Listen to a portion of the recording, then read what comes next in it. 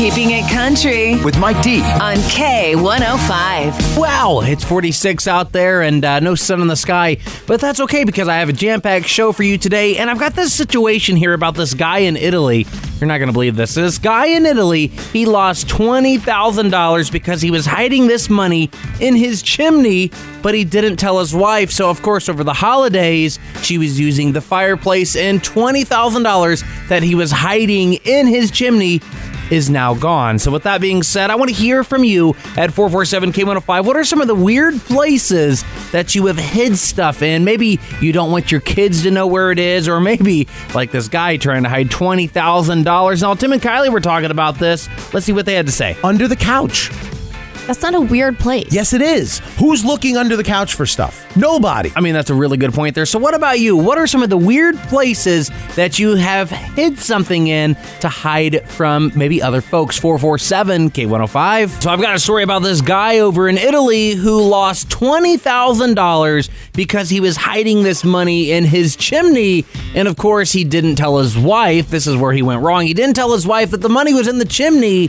And during the holidays, she was like, I'm going to use the fireplace. It's Christmas. I want to use the fireplace. Seems normal, right? Well, he lost all of this money. He lost $20,000. And so that I want to talk to you about this. So the weird places that you have hid stuff before at 447-K105. Aaron, what about you? My mom we would always try to figure out where she's hiding the Christmas presents, and she hid them in our next door neighbor's shed behind us. Okay.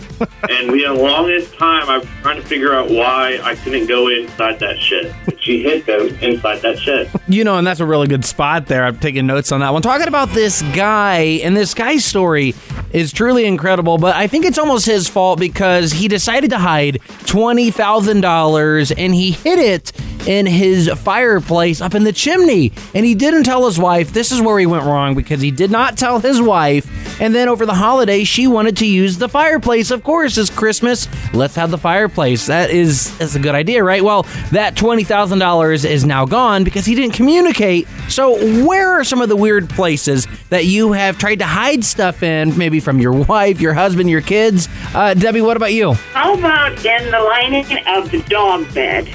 Wow. Okay. What were you trying to hide there? Money.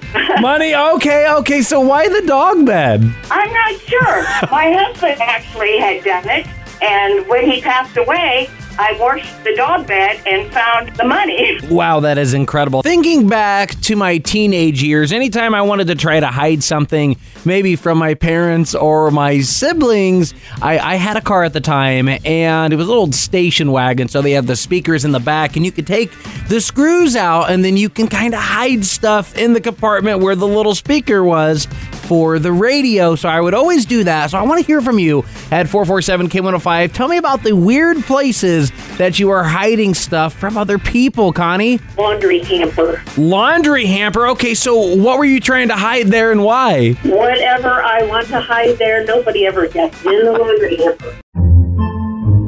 Podcasts by Federated Media.